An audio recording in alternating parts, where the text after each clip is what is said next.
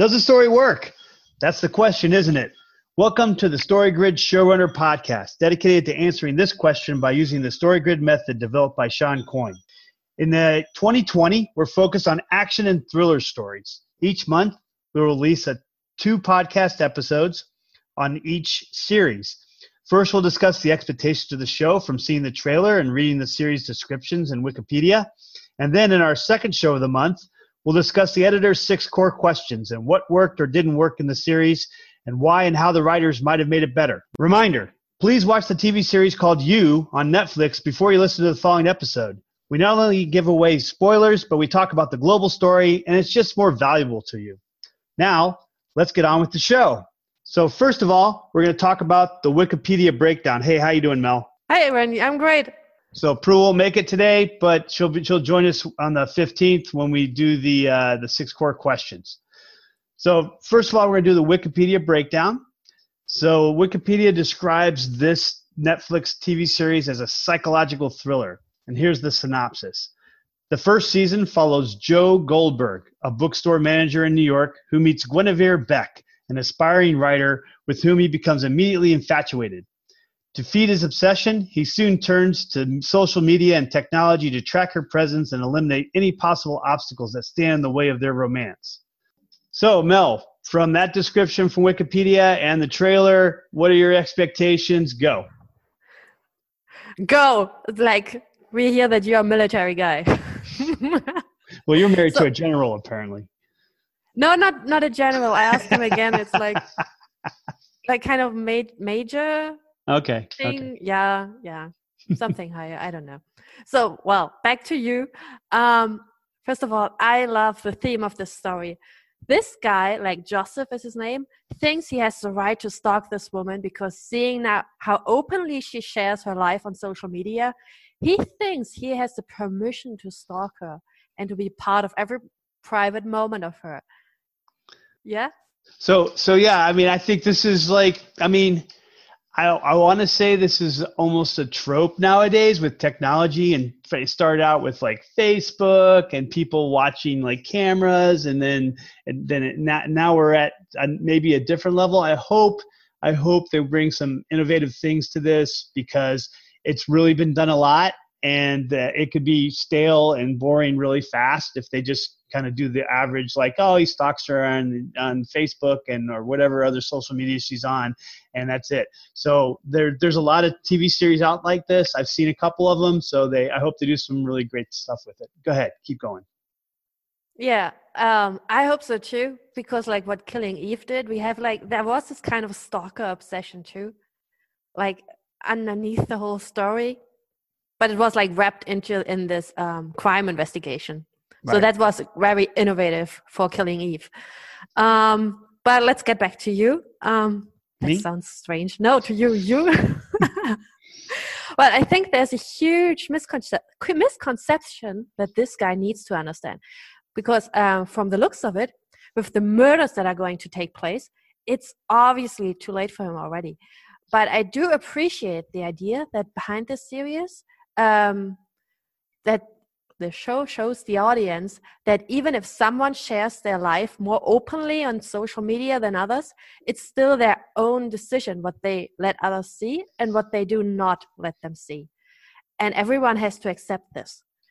But of course, there's a danger now for every normal person who is not only a celebrity, or who's not a celebrity, but maybe an influencer on social media, and they can become the victim of stalkers. It seems that this is going to be a cautionary tale that just needs to be told to create awareness for the dangers that can come with social media.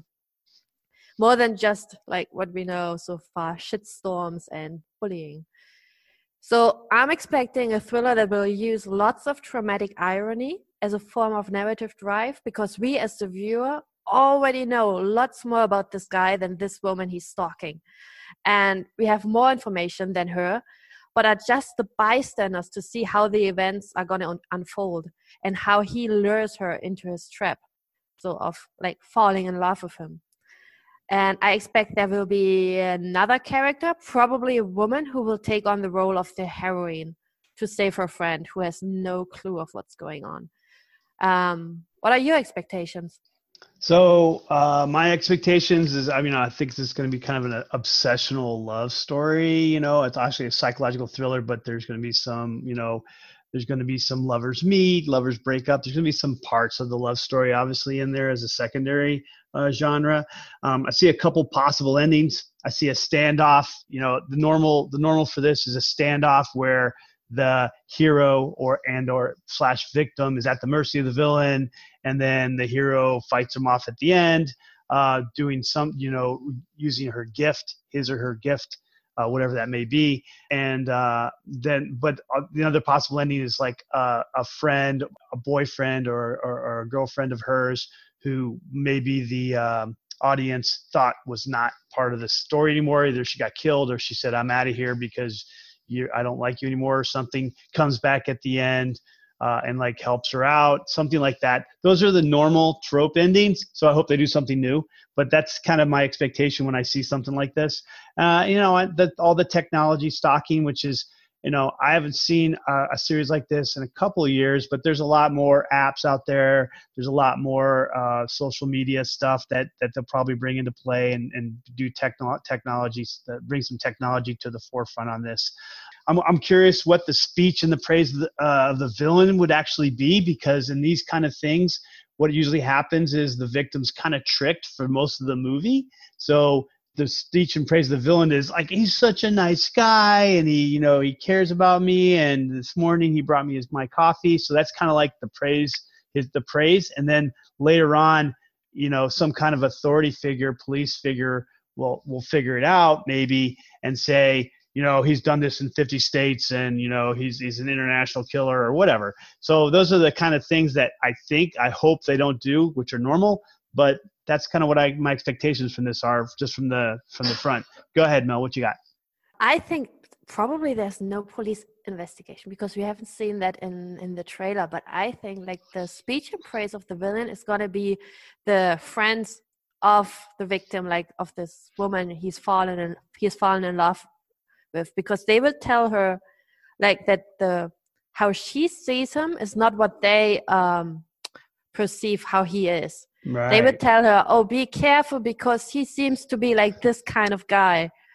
And I think that's going to be the speech and praise of the villain. And it's going to be it should be a friend. Like, because they showed that in the trailer that there's another woman, a friend of hers. She said, "I got my eyes on you," or something like that, right? Right. Yeah. And then we're shown like with the body bag, but I don't believe that this is her on the body bag. That's just misleading the viewer.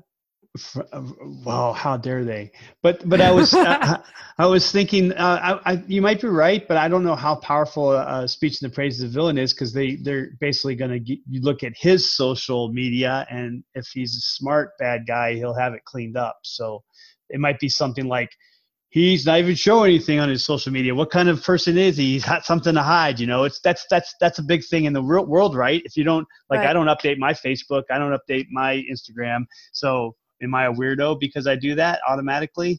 In some people's eyes, I think so. Yeah, and people get mad, right, when they're in a relationship and they check their partner's Facebook page and they haven't written down like they are in a relationship.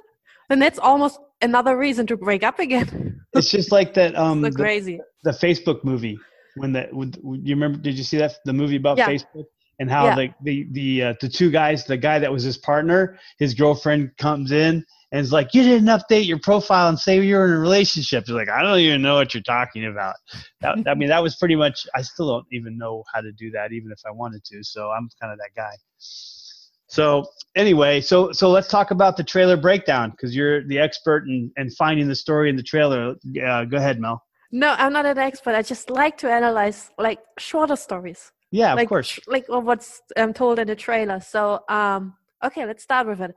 The trailer starts with the simplest, but also one of the most important moments expected in every love story. We have the lover's first meet scene. And it leads to the guy checking out the woman he met on the internet. I mean, who doesn't do that when we get to know someone new? We look him or her up on the internet, except you, Randy, maybe. We still have to show you how you can do that. But it's an action most of the viewers probably can identify with, because maybe they've done the same thing. except you. but what makes us as the viewers careful about this guy is the conclusion he draws from seeing her public profiles. He says, every account set to public, you want to be seen, heard, known. Of course, I oblige. So there's a twist to the expected love story. It turns into a thriller because this guy has just justified his reasons for what he's about to do. In his twisted mind, he got her permission to start stalking her. His attraction for her turns into obsession, which answers what kind of love story we are about to witness. It's going to be, as you already said, an obsession love story, which we know will probably end badly, because it's a given that love ends badly if the two lovers can't overcome moral failings or they don't evolve beyond desire.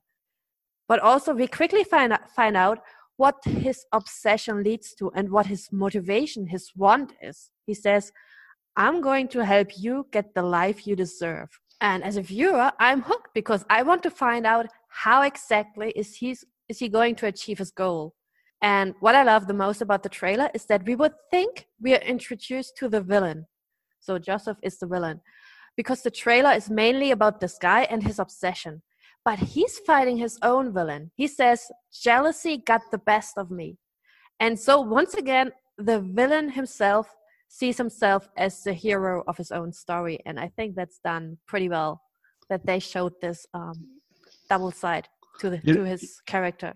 You know, it would be a really cool twist if he like stalks this girl and she turns out to be a psycho and like turns it around on him. Oh yeah. Kind of like a Gone Girl, but a little bit more stalkish. Yeah, she lured him into the trap because she wanted, like with her social media profile. Yeah, that'd be good. I don't know, but she seemed very naive. So, so as I mentioned, I think with the trailer, you know, you broke it down pretty well, but it rides the line between the romance gone wrong and the psychological thriller, Woman in Jeopardy, you know, thriller too. If you're looking at this Clover. He obviously thinks or is delusional in thinking that he knows what's best for her. As you said, he's gonna give her the life that she deserves, that he thinks she deserves, the one he thinks that she wants. So I don't know if you know this. I think I mentioned it, but a couple months ago I started hosting this podcast called Selling Girls in America. It's about human trafficking in the United States. And one of the real things we're looking at of the villains in real life of the human trafficking is they try to isolate the victim. It's one of their techniques that they use to get their victims to kind of fall in their little trap.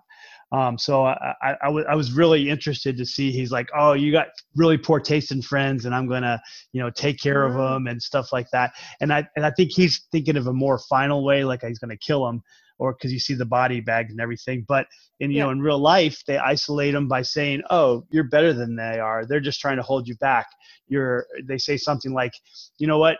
If your parents don't see what kind of person you are and how you deserve that they should support you through your dreams, then I'll do that for you. So come live with me and don't worry about them and don't listen to them." So that's how they isolate them. So that's something else I'd be interested to see if this guy, tries to trick her by isolating her friends, by just telling them they're bad people and things like that.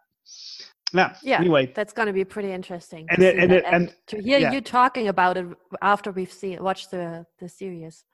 Also, I think it makes sense that these human traffickers and this guy are both psychopaths, and so that they're very similar in the way they think about trying to get their victims. So I'm going to be interested to make that comparison because I learned a lot by doing that podcast. All right, so tell the viewers again, what's the name of the podcast? Oh, it's called Selling Girls in America, and I do it with a nonprofit called Guardian Group. I host it, and they help me understand it better. So if you don't know much about human trafficking in the United States, which is very, very, unfortunately, very prominent, and probably more prominent than most people think, go ahead and listen to it. It's a good kind of starting point for your education on that because it's pretty terrible. Yeah, we put a link to that in the show notes. Oh, cool. Yeah, we should do that. Thanks. Yeah. So we both agree it's a psychological thriller. Plus, Wikipedia told us it was. So, Mel, what is a psychological thriller? Yeah, I wanted to talk quickly about this because I just think it's good if we have kind of a definition and how the psychological thriller came to be.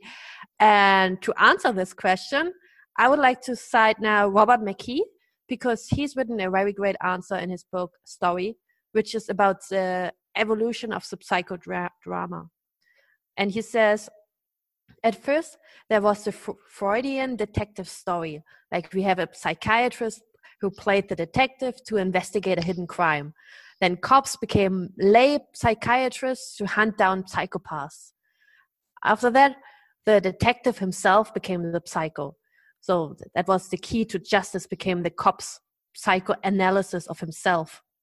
And then the psycho thrillers, they evolved even more and spoke to the threat that to our realization that the toughest task in life is self-analysis as we try to fathom, is it right, that word? Fathom, yeah. Mm-hmm. Fathom our humanity and bring peace to the wars within. And by 1990, the psychopath relocated to a close friend or family member. And I really like this transition because at first it was like just a bad person and someone had to hunt them down. Then it became the cop himself.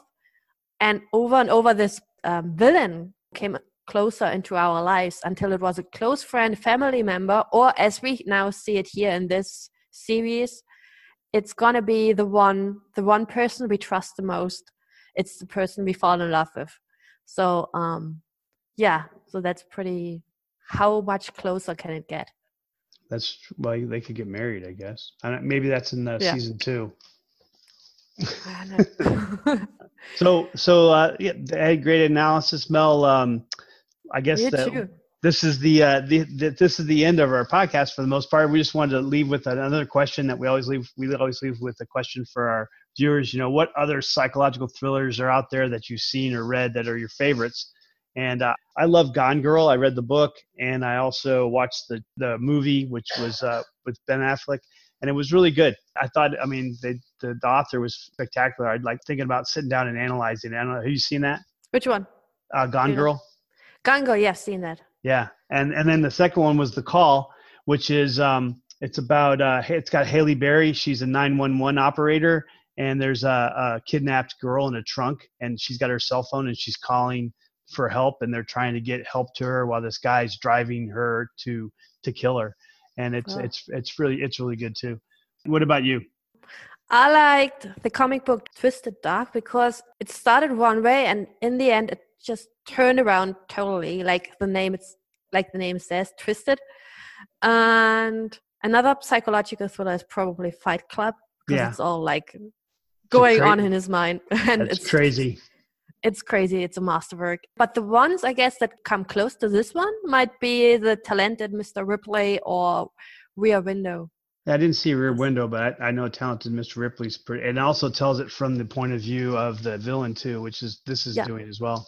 That's a good one. What's the Rear Window about? Rear Window is about a neighbor watching his neighbors because they see the woman, she has an affair, and they're just waiting that they see the action unfold that the husband finds out. So it's like another kind of stalker movie. Huh. Okay. With a twist. Cool. Yeah. All right. Well, that's it for this introduction. We're going to have the 6 core questions. We'll release that on the 15th. And so watch it. Watch the series. Watch you. You watch it. You watch you. You got anything else to add, Mel? No. All right. That wraps up our podcast for today. We hope that you have a better understanding of the 5 commandments of the trailer, if nothing else, and then come back on the 15th to hear about the 6 core questions. If you like the show, please leave us a rating and review and tell your writer and editor friends about us. And for more information, videos, and articles on the Story Grid, go to thestorygrid.com or sgshowrunners.com. If you want to connect to one of us, the editors, links to our web pages are also in the show notes. And then, watch the series, tune in then. And thanks for joining us, and we'll see you next time. See you later. Bye. Bye-bye.